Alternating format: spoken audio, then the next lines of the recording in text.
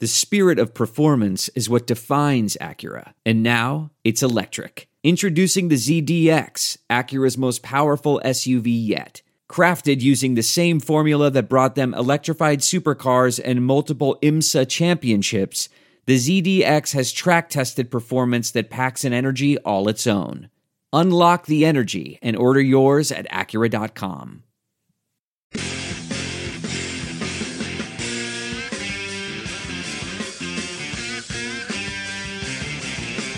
All right, welcome to Canal Street Chronicles podcast, Saints Chargers preview edition. I'm your host, Ralph Marlborough. We are joined always by Kevin Held from Akeem Drops the Ball, and new Canal Street Chronicles contributor and our fearless leader, President, Vice Chairman, Dave Cariello. Dave, I'm going to start with this because I always like to plug my columns shamelessly on WWL. And basically, my theory is this week for the Saints is a turning point, and I know people are like, well, the season's, they're 0-4, they're kind of fucked anyway. But my feeling is this game is a turning point, Dave, because if they go to 0-5, then you sort of have to readjust the win total down again. Like we were really originally thinking 10-11 maybe, then we bumped it down to like 7-8. If they go 0-5, Dave, I think we got to readjust again, and I think we're looking at 2 to 4 wins as the ceiling. I mean, to me, this game Sunday is huge in the sense of if they don't win Sunday, this season is just going to be even worse than we imagined it to be. I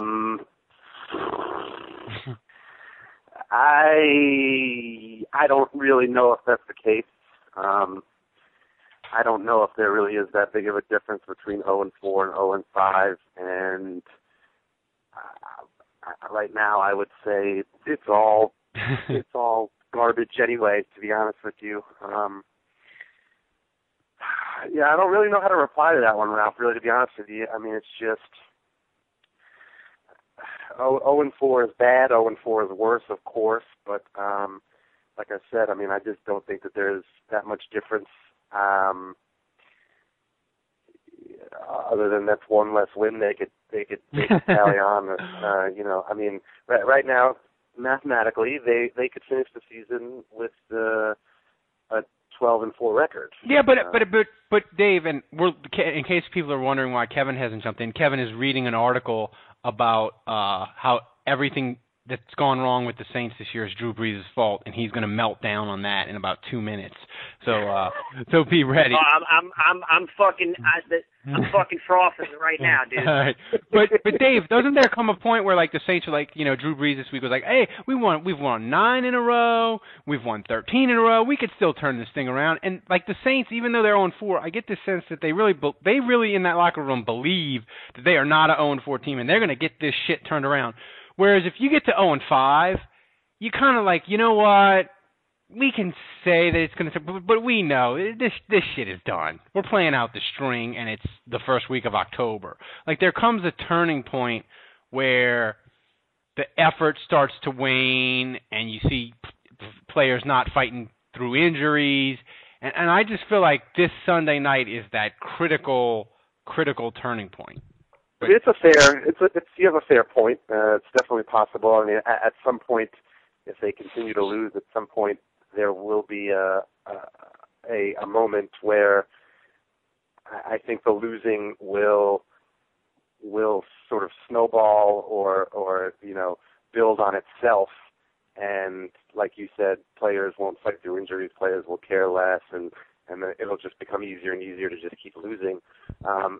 Maybe the big difference in my mind between 0-4 and 0-5 is that we've seen the Saints go 0-4 before in 2007, and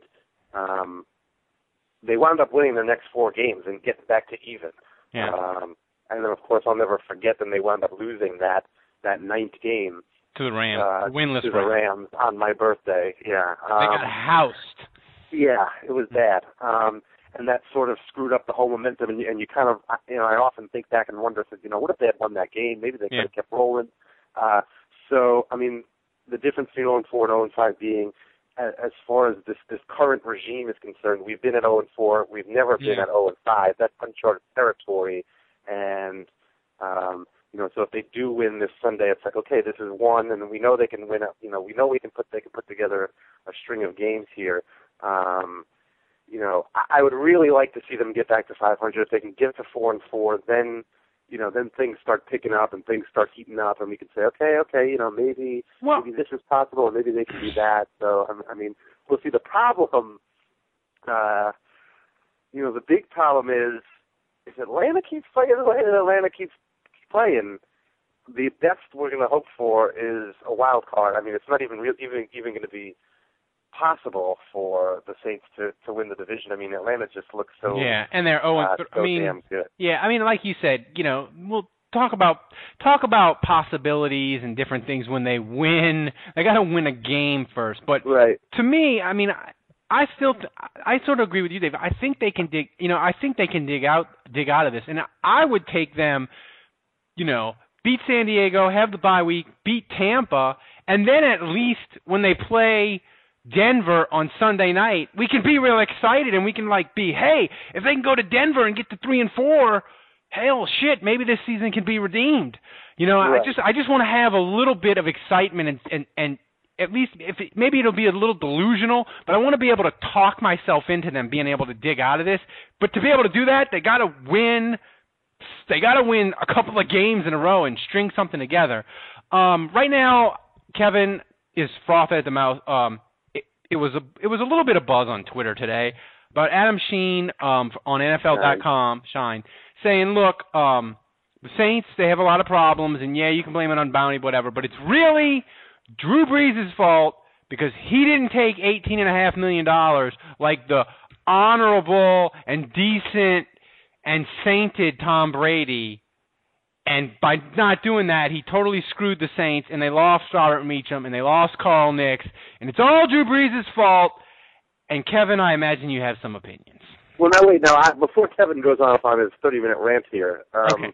A little shot. I skimmed that article myself just before, and yes, he mentions the money aspect of it, but he seems to be, and Kevin can confirm this or deny this because he's got it in front of him. But it seemed to me like Shine's main argument, I'm not saying that he didn't bring up the huge contract and that handicapping the team with other players, but it seemed like his main argument for Brees' selfishness, which is the title of the article, was just more that he wasn't there for the team in the off season, and he wasn't there during Bountygate while this whole thing was going on. He wasn't there in Peyton's absence. It wasn't necessarily all about the money. Yes, partially about the money was his argument, but it seemed like his argument was also just the fact that he wasn't there in the off season to do the work and all that kind of stuff. But we'll let Kevin recap and tell me if I'm wrong. Kevin, go ahead. No, that seems to be the big crux of the whole thing. Is him not being there in the off season, but he uses the contract thing as his main talking point, as the big attention grabber. The whole his greediness, all that kind of shit. Now, he goes on to say, they have a team offered him 18.5, but he really wanted 23 million. Greedy, blah, blah, blah. He won. Because, he signed the deal in the middle of July. He won. Well, he then, after a couple of sentences after saying how he countered by demanding $23 million per season, the guy states the facts. Brees cashed in for 5 years and $100 million. So my high school, my fucking fourth grade math here, 100 divided by 5 does not equal 23, Chief. It equals 20. So he didn't get what he demanded. He fucking negotiated. He compromised. The team, if you really fucking think that the New Orleans Saints couldn't have paid more than 18.5, I think you're full of shit and you're trying to be the poor man's fucking Greg Easterbrook here. Oh my Drew God! Drew fucking wiggled. Oh my Drew God! fucking wiggled. The team fucking wiggled, and they got to a fucking deal that, in the end, does not fucking cripple the team. It didn't fucking cripple the team. I remember our fucking podcast after he signed the deal, and we were all super fucking stoked because they weren't giving him an arm and a leg right off the bat, and the team was gonna save money in the long run. The team was fucking making out better because of the way the deal was fucking structured. Yeah. But of course, no. Let's crush on Drew Brees. Let's go after Drew Brees. I think the only reason why this column exists is because this guy, back in March, when he wrote this thing, nobody else was fucking saying it. Nobody else was saying blame Drew Brees, really. Nobody else. So this guy gets to pull one out and say, oh, see this? I get to trumpet this thing I wrote way long ago, and it makes me sound like I'm fucking brilliant. Well, because I called it, so to speak. I was the one who said, I got to say Drew Brees was being greedy and it was going to cost the team, and now that the team is 0-4, I get to come in with the backhoe and knock all the dirt on the team, and ha, ha, ha, Drew Brees sucks, blah, blah, blah. Why is it, I don't even, his premise, why is it always on the quarterback or the star player to, quote unquote, do what's right and sign the contract early for stability or take a pay cut? Why is it always on him? Why isn't it on Roman Harper instead of taking 7? He could have taken 5, or Bushrod instead of making 5. He could have taken 3.5. You know, why is it always on Nix or Marcus Colston? Yeah, why is it always on Brees? Why does Brees have to give the Saints a discount, you know? And in real life, none of us do that. Nobody does that in real life, you know? But and here's the other thing. Technically speaking, Brees gave the team, when he first fucking came here, yeah, the Saints were offering more money. The Saints were offering more money up front. If the thing didn't work, Drew Brees would have been fucking done after that year. He would have gotten his money for that 1 year, and that would be it. He would be done. He would be done. So he rode through the fucking contract, and mind you, they could have gotten a fucking deal done 2 years ago. 2 years ago. Yeah. They could have gotten the deal done, and both he and the team couldn't come to a fucking proper-ass thing. They couldn't come to a fucking deal. So what does Drew go out and do? Drew Brees goes out and breaks one of the few fucking records that actually fucking matters in football. Fucking eviscerates it. And so now he gets to fucking say, hey, pal. Pay me. I just broke one of the all-time fucking great records. Pay me. Pay me my fucking money. Pay my fucking money. Oh, no. But he's selfish. And this shithead Shine gets to write his piece back in March. Where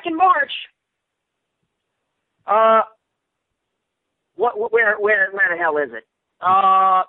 Although he isn't the best quarterback in the NFL, he says Brees earned that salary. Yeah, he ain't the best quarterback. You know what?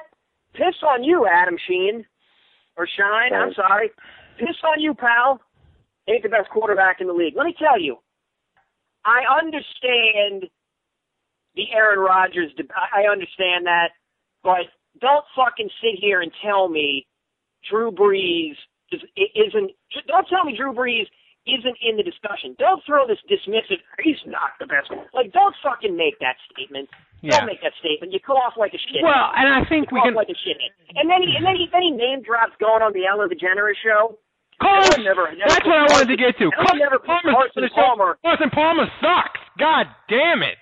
And he's not. A, Carson Palmer blows. B, and maybe this is the more important thing, Ellen DeGeneres is actually from the fucking city, from Louisiana, is fucking delighted to actually have the fucking team she roots for win a Super Bowl, and the guy who fucking quarterbacked them turns out to be a real nice guy.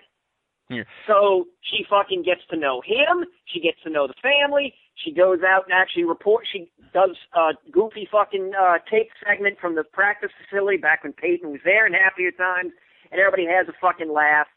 And she hangs his fucking jersey up in the studio rafters, so to speak, and everybody has a nice laugh about that. So if, I don't know, if there's some fucking talk show that's taped in Seattle and they want to, hang up, well, fuck, you gotta fucking pick a great Seattle Seahawk player. Hey, Craig? And only knows that you can find. Yeah, Roger Craig. If you want to fucking hang, you want to fucking hang his jersey up somewhere, go ahead. Or some shithead who tapes out in the LA area. Fuck, there's hundreds of you. Well, You want to hang some pro athlete jersey up that you are fucking connected with? Great, go ahead. But I mean, what is that? What does that have to do with anything? What does him going on a TV show have to do anything? Dave, I don't get that. I don't fucking get that. This column, I just think it was weakly constructed and troll-tastic in a lot of ways. But Dave, I always go to you. I think you have because you're doing Canal Street Chronicles every day, and you really have a pulse on sort of where the fans are sort of ebbing and flowing with their delight, or in the Saints 0-4 case, their hatred and misery. Where do you feel like the blame for this 0-4 start? Where do you feel like it is, or where do you feel like it's trending towards?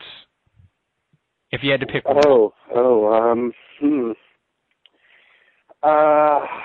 I would say, to start the season, the blame was squarely on the defense. Yeah. And then I think it's sort of shifted toward the lack of a head coach. And I think currently that's mostly where it is. And for me personally, that's where I feel. I feel like this is a team that, of course, has the talent and, of course, is good enough and has been in games and in position to win. And they just can't seem to, as Drew Brees would say, finish strong. But I would say right now, people are realizing that not having a leader like Sean Payton is starting to hurt the team. I would say after last week specifically, the blame trend is toward the no-catching motherfuckers, and I'm not talking about the DBs, I'm talking about our wide receivers. And Sproles. Well, yeah, and I mean, just today on the evening news here locally, they had a piece on Darren Sproles and how he missed that third down catch, how it could have changed the game, and how he realizes that, and that's never going to happen again. But I would say there's been a little bit of focus on the no-catching motherfucker wide receivers, and sticking with that key term focus. I mean, I would say that they're not catching balls because there does seem to be a lack of focus, and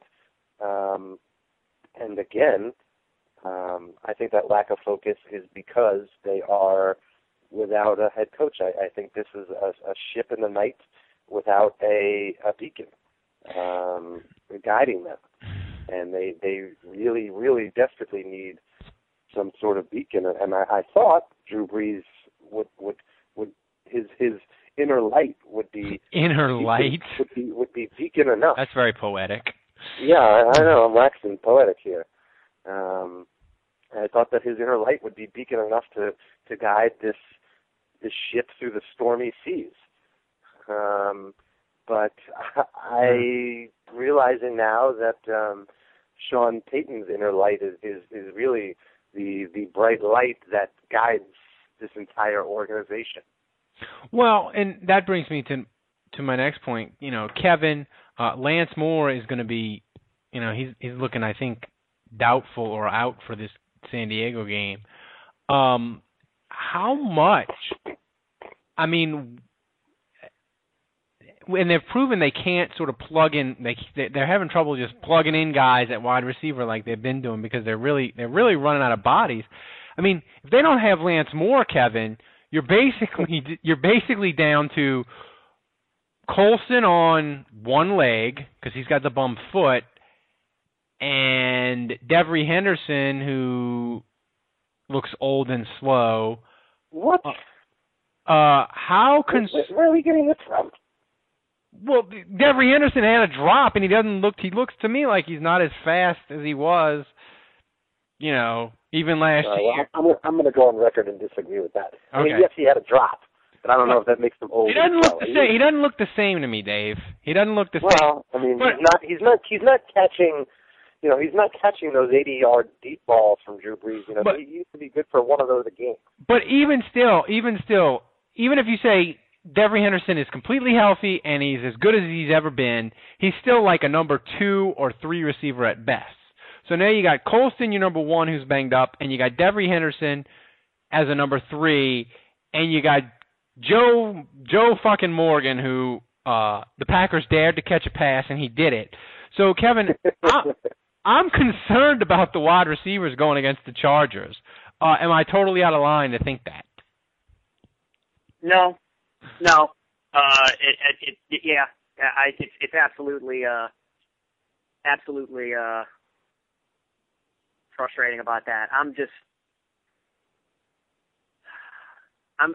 still fucking rereading. Just Adam Shine and engine. It's just it's really kind of horseshit. It really is kind of horseshit. Kevin, why don't you write a post about this on Canal Street Chronicles? Yeah. You see, I seem to recall you instituting a no F-bombs policy. Well, you write it how you want to write it, and I'll just truncate whatever needs to be truncated. There's going to be a lot of darked-out material, I can assure you. All right. It's going to look like a government report on something. Could be like a. I guarantee you, there's not going to be one Saints fan who's going to have a problem with you getting upset about this. Yeah, and it can be like a CIA document from the 70s. It could just be blacked out here and blacked out there. It can be. Well, either that or I'll come out with I'll come up with silly alternate words. Well, it'd be like Mad Libs. Yeah. Okay, well, we'll work something out. We'll work something out on this because I'm going to need an outlet for this because this guy. I want this fire. I want this fire on paper. Yeah, I know, and this guy a bridge too far, and he's it's not even so much a troll job. It's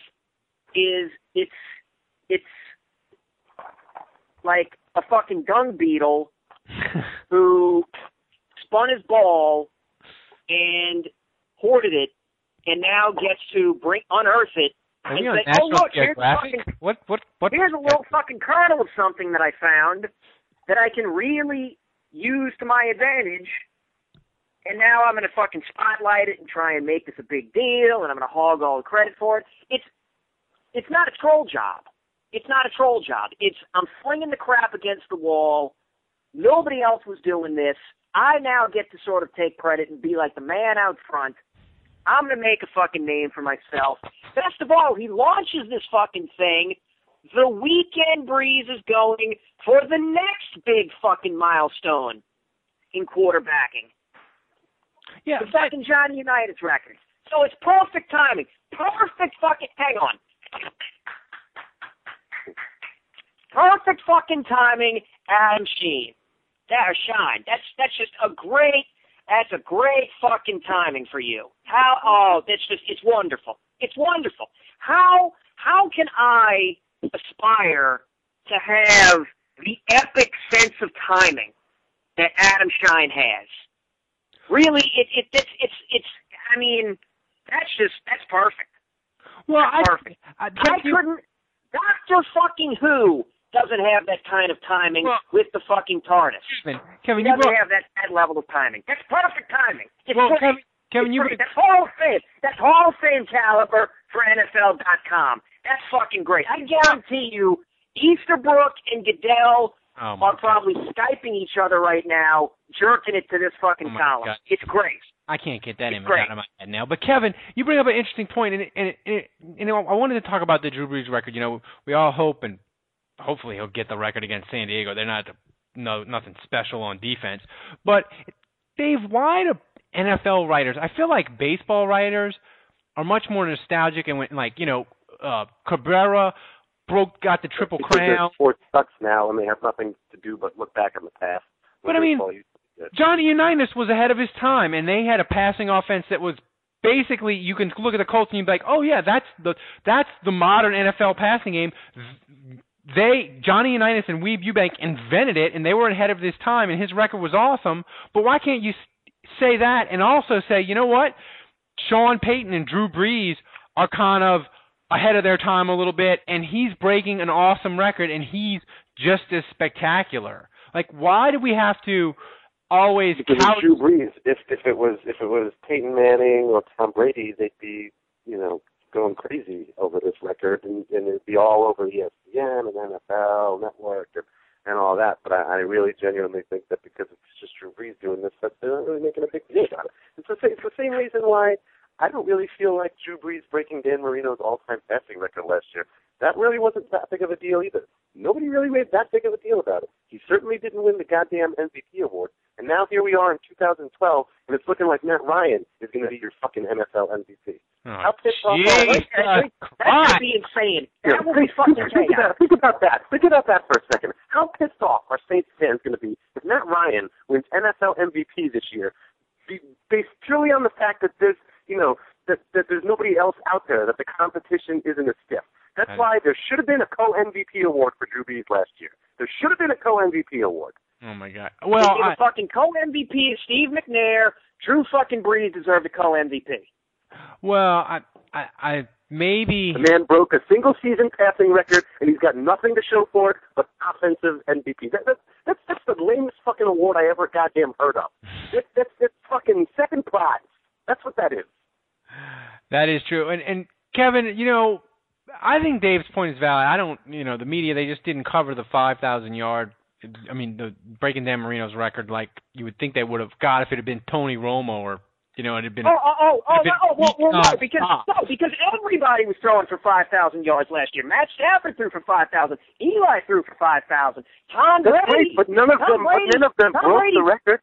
Exactly. Right. Tom Brady went over 5,000. In fact, Tom Brady actually went by the Marino record. So obviously, it's a new passing league. All the rules changed. It helped out. They basically just gave the record away. Blah blah blah blah blah. I said this after it fucking happened, and I said it repeatedly, and I will keep saying it until I'm blue in the fucking face. And Ralph, you fucking touched on it.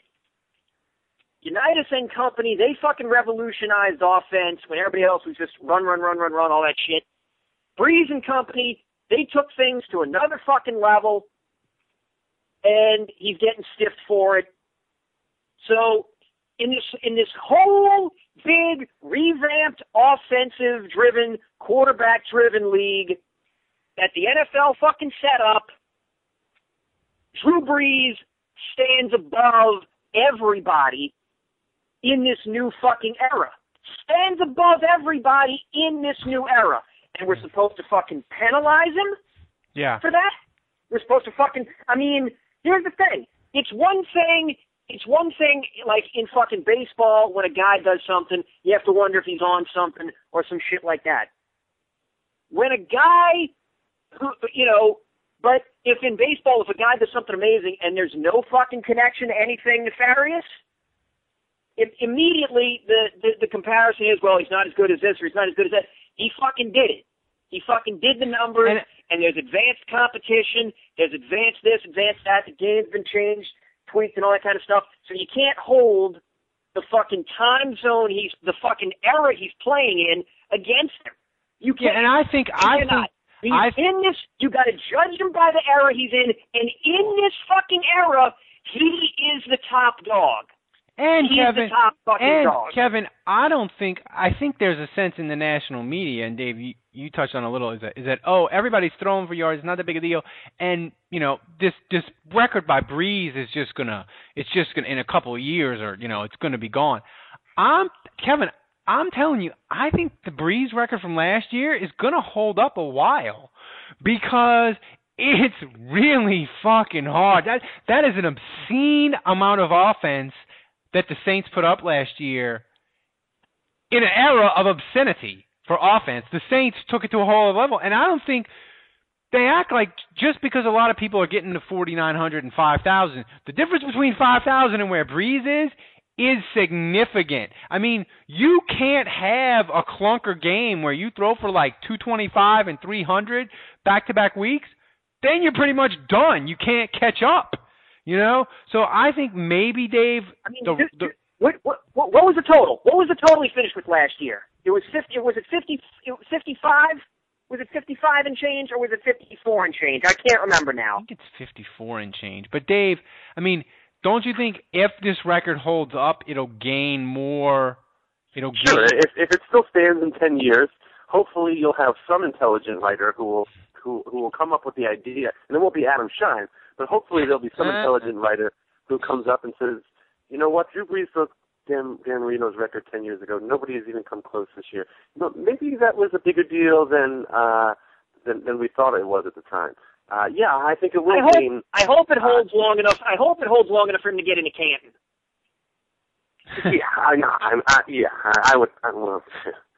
I would assume that he's the first ballot guy.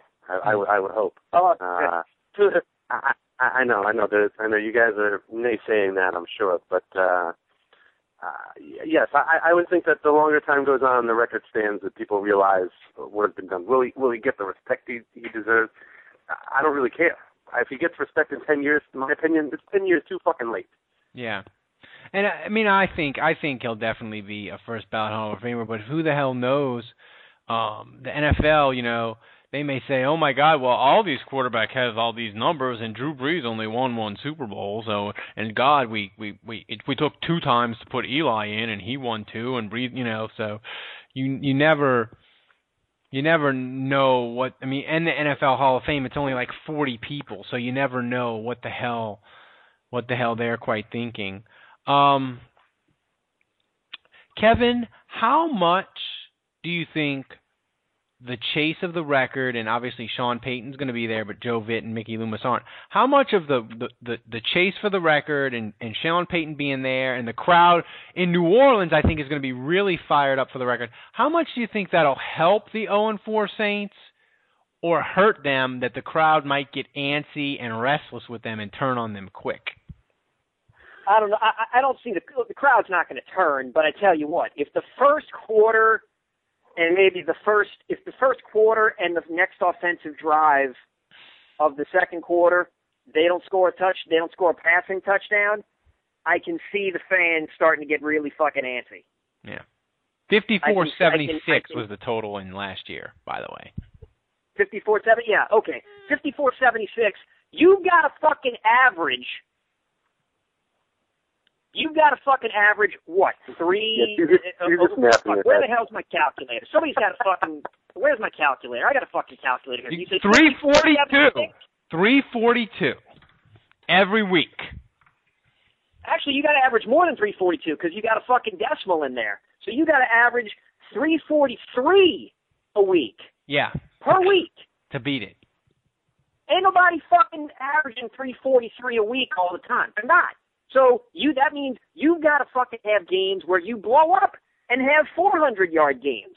Yeah. You've got to have 400-yard games to counteract the weeks where somebody sort of shuts you down momentarily.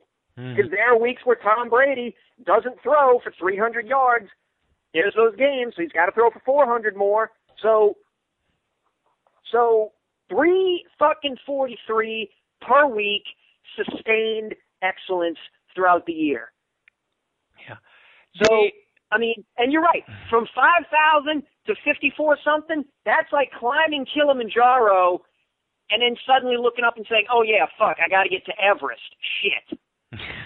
That's a good analogy. So, like that. Have fun. Have fun, quarterbacks of the future. Have fun doing that. Yeah. Have fun. I'm not saying it'll never be broken. But God fucking damn it, the man rules the era right now. He's the king of his time, and he's the king of his fucking time, okay? And I'm sick and tired of the Adam Shines of the world, the Priscos, all these shitheads who for some reason don't want to give the man his fucking due. They don't want to give the man his due for whatever fucking reason. They don't want to give him his due. They want to focus on Peyton Manning because he's fucking hilarious in commercials, and he's a nice enough guy, and he wears his socks high, and he, you know, is just the consummate field general, or they want to fucking hype Tom Brady because he's the adorable boy who great story, blah blah blah. You know, East Coast guy, blah blah blah, all that kind of horse shit. And he's not fucking Tony Romo, who, you know, the fucking job of the Dallas Cowboys quarterback is about as relevant in present day as being head coach in Notre Dame football. It's fucking irrelevant. It's irrelevant. This is not the 50s. This is not the 60s. This is not the 70s. Okay, nobody gives two fucks who is the quarterback of the Dallas Cowboys. Nobody gives really two fucks who's the head coach of the fucking Notre Dame football team.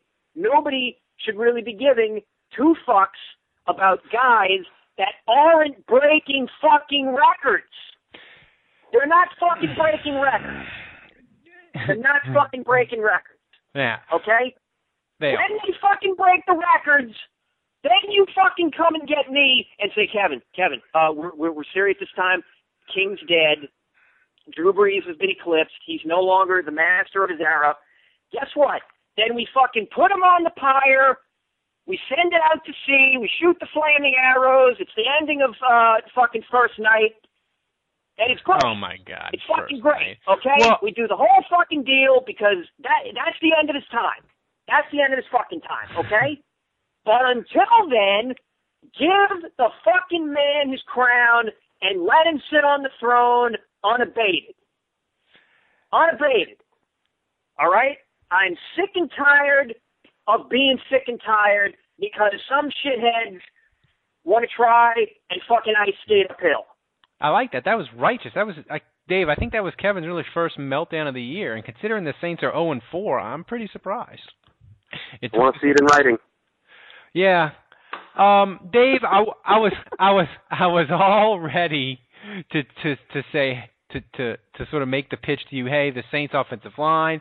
It was really good against Green Bay as far as pass blocking, but it's been inconsistent this year. You know, should we be worried about the Chargers? But as hard as this is to believe, the Chargers might have as bad a pass rush as the Saints. No, I don't think so. The Saints have 6 sacks. The Chargers have 7. Sacks don't mean everything. Yeah, well, that's true. But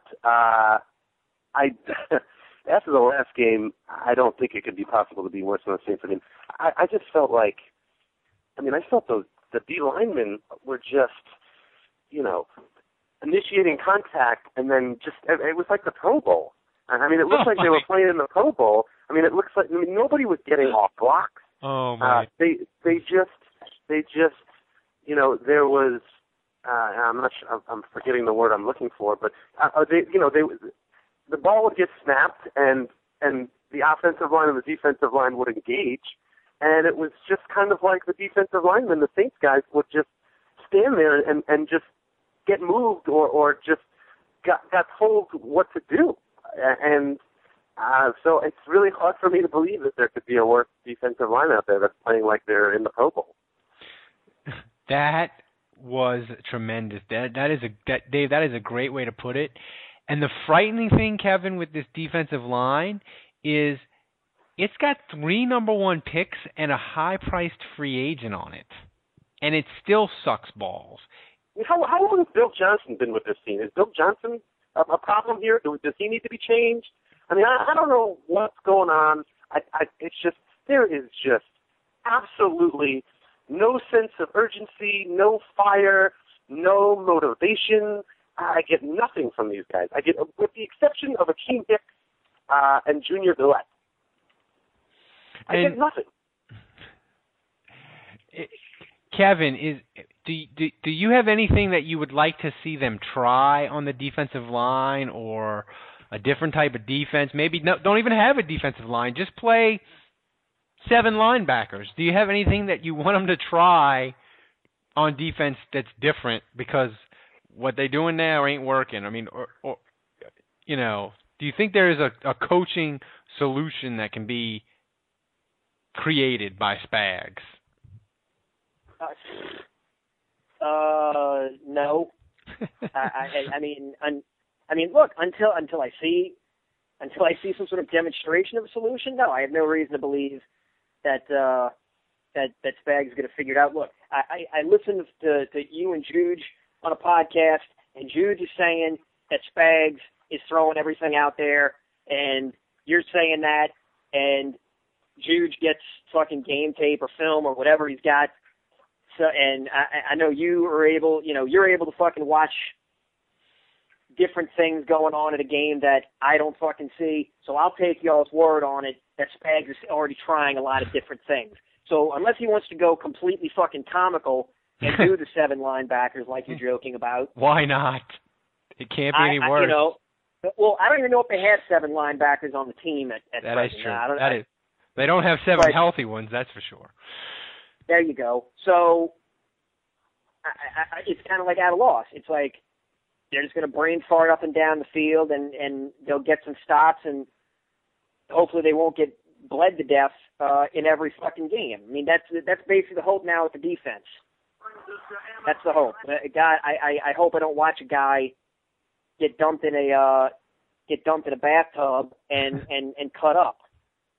It's terrible. Oh man. Dave, how, and you touched on it a little bit, but I think Atlanta being 4-0 and knowing that they are going 12-4 or 13-3 makes this season almost fucking intolerable. It's difficult.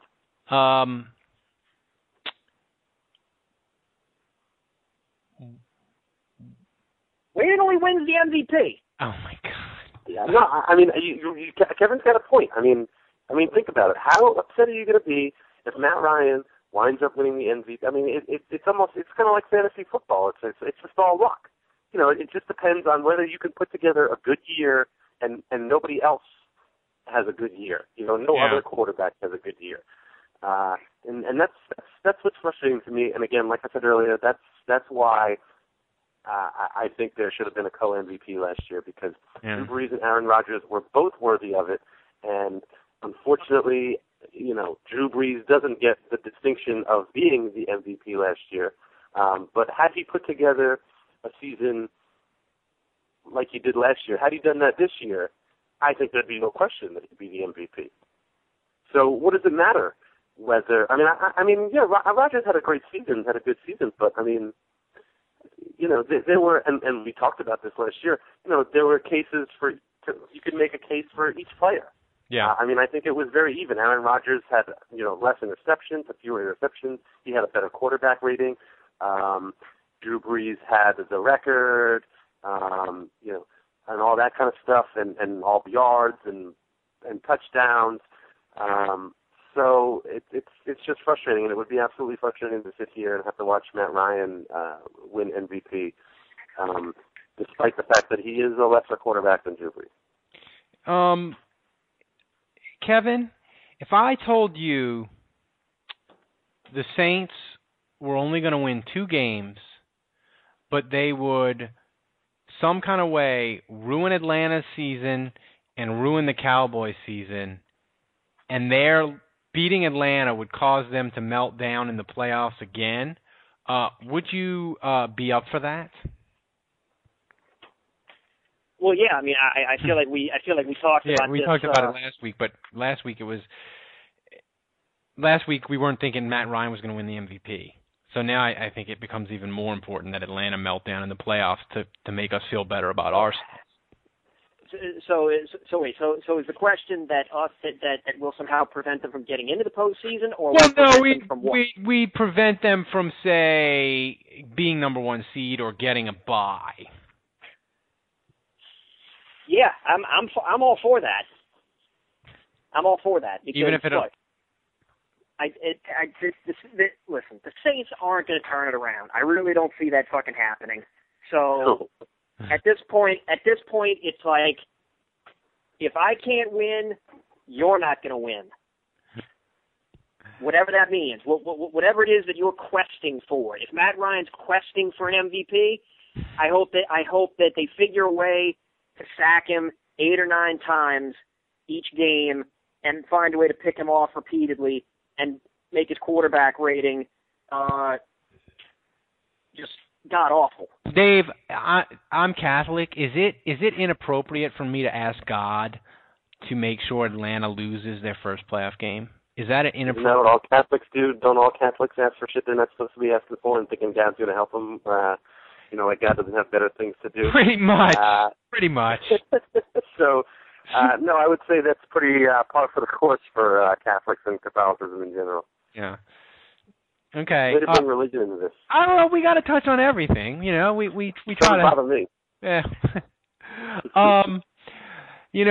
Let's one more thing, and then we'll get to the game. We're gonna bring politics in it too. We brought religion. Now we'll go to politics. Kevin, I feel like after the debate, they need to have post-game press conferences like ESPN does on the NFL after games. They need to interview Obama and interview Romney for like 20 minutes right after.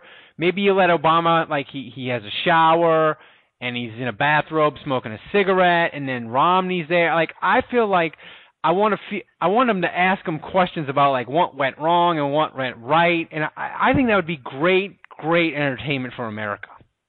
Am I alone? I'm all for that. I will absolutely. What were you going to say? Well, I was just saying it would be great fun. I think it would be, Obama could be like, yeah, I'm sorry, I sucked balls last night.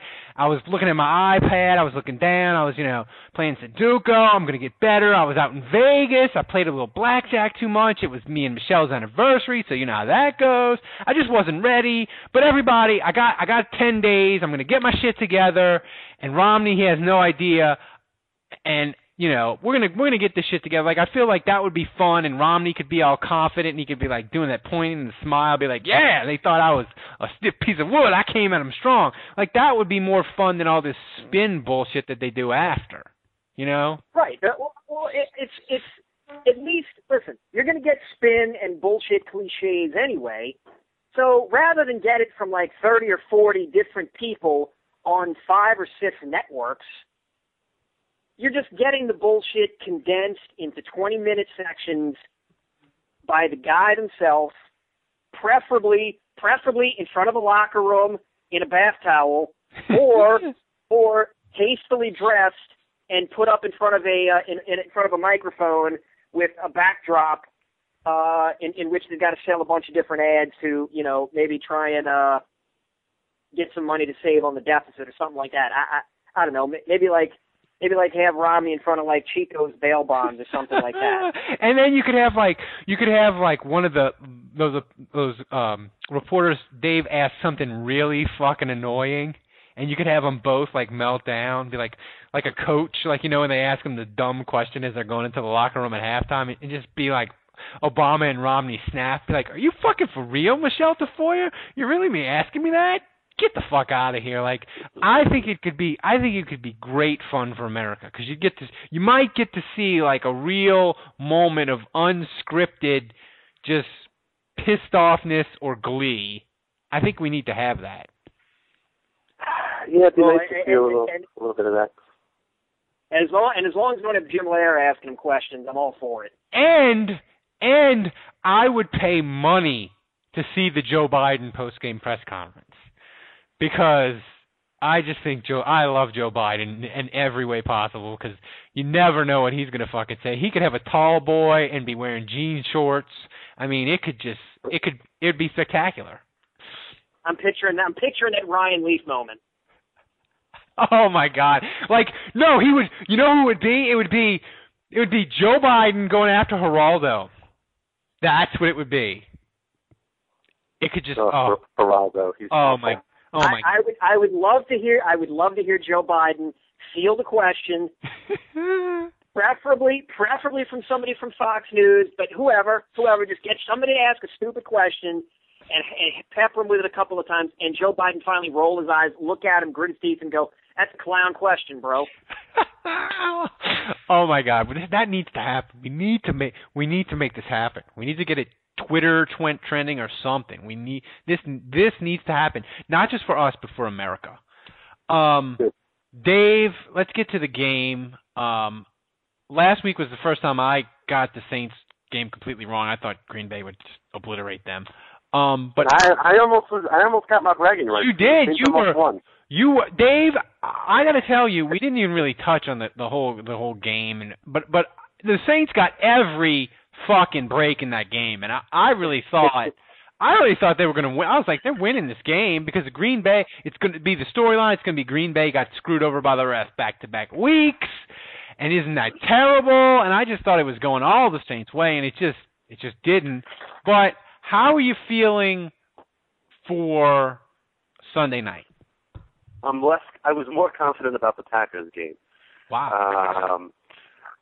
I'm still slightly confident because it's at home, and they've beaten the Chargers before in fairly recent history. And I think if you've got Sproles on your fantasy team, I'd go ahead and start him because I think he's going to want to really put together a good game against his old team and say, fuck you.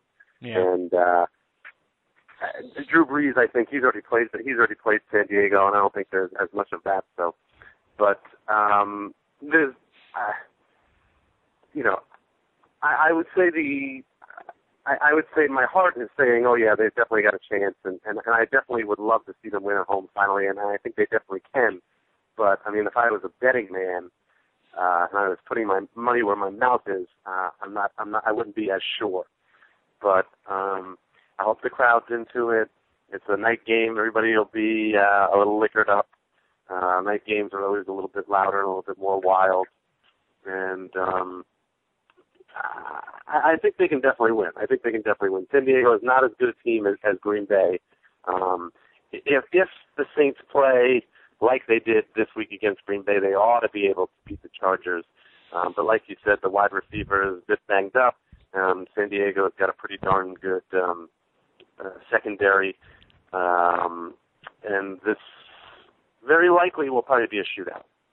Give me a score and give me what we're talking about on the podcast next week. I'll go with 38-35 Saints, and like I said earlier, we'll be talking about Darren Sproles. He's going to just put up some ridiculous number for all-purpose yardage. Kevin, me and you had fun at Joe Morgan's expense, but he did catch an 80-yard bomb. Before I get to your prediction and what we're to be fair, even the guy that they hired to do the Coca-Cola cash catch halftime entertainment probably could have caught that pass. Yeah, he probably could have. He wouldn't have made it in the end zone, but he probably would have caught it. Right, that's true. I will give Morgan credit for all the extra yak, as it were. But I mean, as far as making the catch, I mean, if he had dropped it, I think they probably should have just cut him right there. Bus ticket home. But Kevin, what are the odds that Joe Morgan becomes a viable deep threat on the Saints? My kingdom for a deep threat at this point, a legitimate deep threat, like a legitimate deep threat where once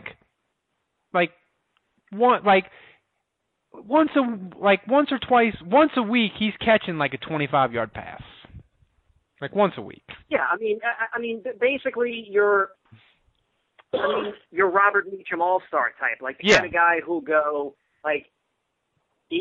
You wouldn't take him in fantasy. He's the kind of a headache player. He'll finish the season with 7 touchdowns, or 5 or 7 touchdowns. It'll be absolutely erratic. He'll finish with 800 yards on, I don't know how many catches. I'm terrible at doing math on top of my head right now, but 1 week it'll be 4 catches for 130 yards. The next week, 1 catch for 15 yards. I'm saying, let's play. We need that guy. Well, let's play a game. Joe Morgan, the rest of the year, over or under 23 catches. 23 catches? For the rest of the year. I'll take the over. Dave? For Joe Morgan, I would take the under. Oh, okay. Ooh. We'll mark it down. So, Kevin. Mark it an 8, Donnie. Mark it an 8. So, Kevin, give me a score and give me what we'll be talking about next week. All right. So, this will be, okay. So, me and you were down on the Saints last week. We were. Dave was the fucking optimist. This week, Dave is not is not thinking that they're going to win, even though he's predicting them to win. He's thinking they got less of a shot. I think the fucking pieces are in place for them to win a game. It's fucking prime time. Yeah. It's at home.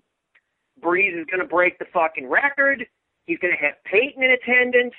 They're going to be. I feel like that's the over/under. Over/under number of times the cameras find Sean Payton. I think you got to set the over/under like in the 30s somewhere. I was going to say a dozen. You're saying 30?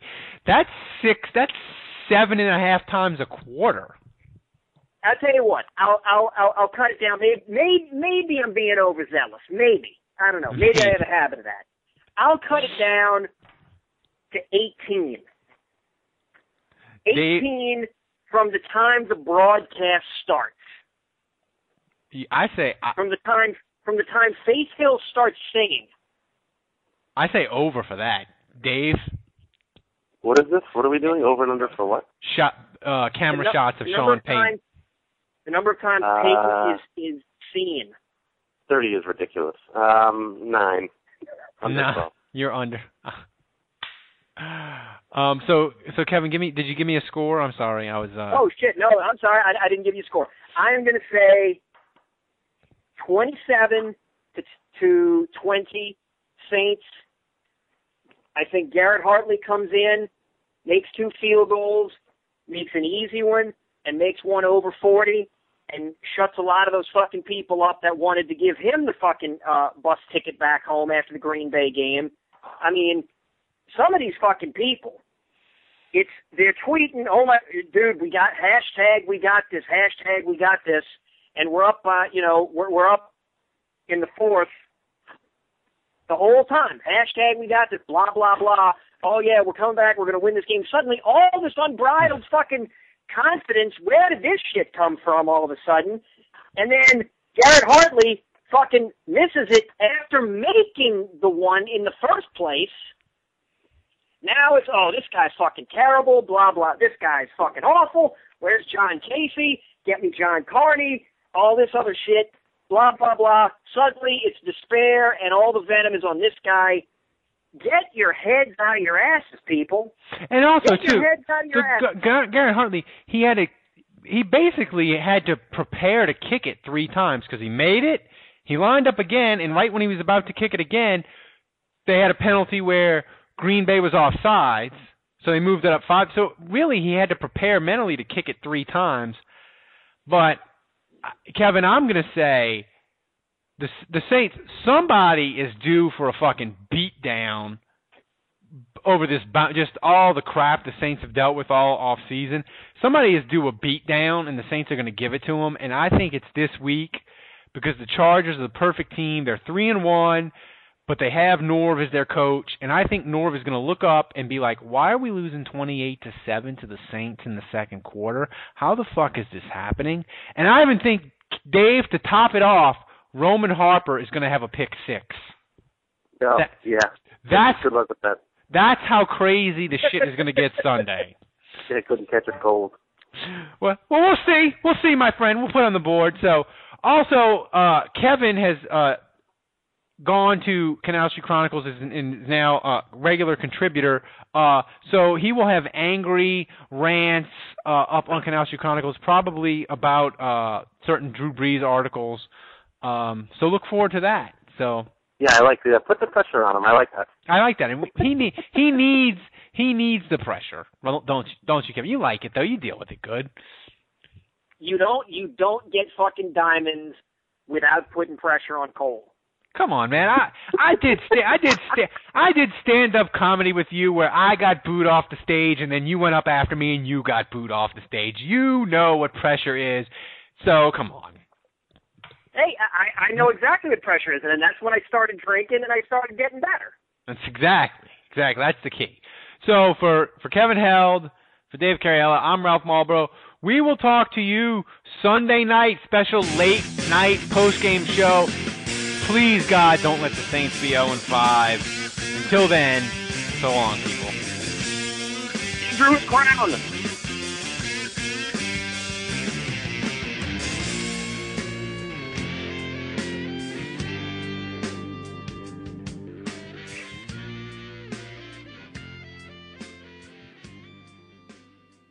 There are some things that are too good to keep a secret. Like how your Amex Platinum card helps you have the perfect trip. I'd like to check into the Centurion Lounge. Or how it seems like you always get those hard-to-snag tables. Ooh, yum. And how you get the most out of select can't-miss events.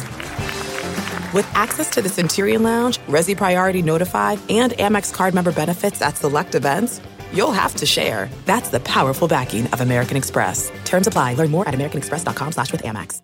I want to tell you a story. It's a story about a scandal, broken relationships, gossip, rumors, money, corporate rivalry, and a broom. A performance-enhancing broom. My name is John Cullen. I'm a comedian, podcaster, and for 20 years, I was a semi-professional curler. And I want to tell you the story about how a single broom almost imploded the 500-year-old sport of curling. We felt like we were bringing a knife to a gunfight. It's the story of a superstar and his fall from grace. Well, I was being dragged through the mud. It's the story of two brother entrepreneurs with a dream. I said, that's great news. It's a story of intrigue. I still don't understand why we want to keep his name secret. The full story has never been told, so I'm going to tell it. Broomgate, how a broom almost killed curling. It was a year I'd like to forget. To listen to Broomgate, search for Broomgate in your favorite podcast app. That's all one word, Broomgate. We're driven by the search for better. But when it comes to hiring, the best way to search for a candidate isn't to search at all. Don't search, match with Indeed. Leveraging over 140 million qualifications and preferences every day, Indeed's matching engine is constantly learning from your preferences. So the more you use Indeed, the better it gets. And listeners of this show will get a $75 sponsored job credit to get your jobs more visibility at Indeed.com/match. Just go to Indeed.com/match right now and support our show by saying you heard about Indeed on this podcast. Indeed.com/match. Terms and conditions apply. Need to hire? You need Indeed. What makes a life a good one? Is it the adventure you have? Or the friends you find along the way? Maybe it's pursuing your passion while striving to protect, defend, and save what you believe in every single day. So what makes a life a good one? In the Coast Guard, we think it's all of the above and more. But you'll have to find out for yourself. Visit gocoastguard.com to learn more. Say goodbye to your credit card rewards. Greedy corporate mega stores, led by Walmart and Target, are pushing for a law in Congress to take away your hard-earned cash back and travel points to line their pockets. The Durbin-Marshall credit card bill would enact harmful credit card routing mandates that would end credit card rewards as we know it. If you love your credit card rewards, tell your lawmakers, hands off my rewards. Tell them to oppose the Durbin-Marshall credit card bill.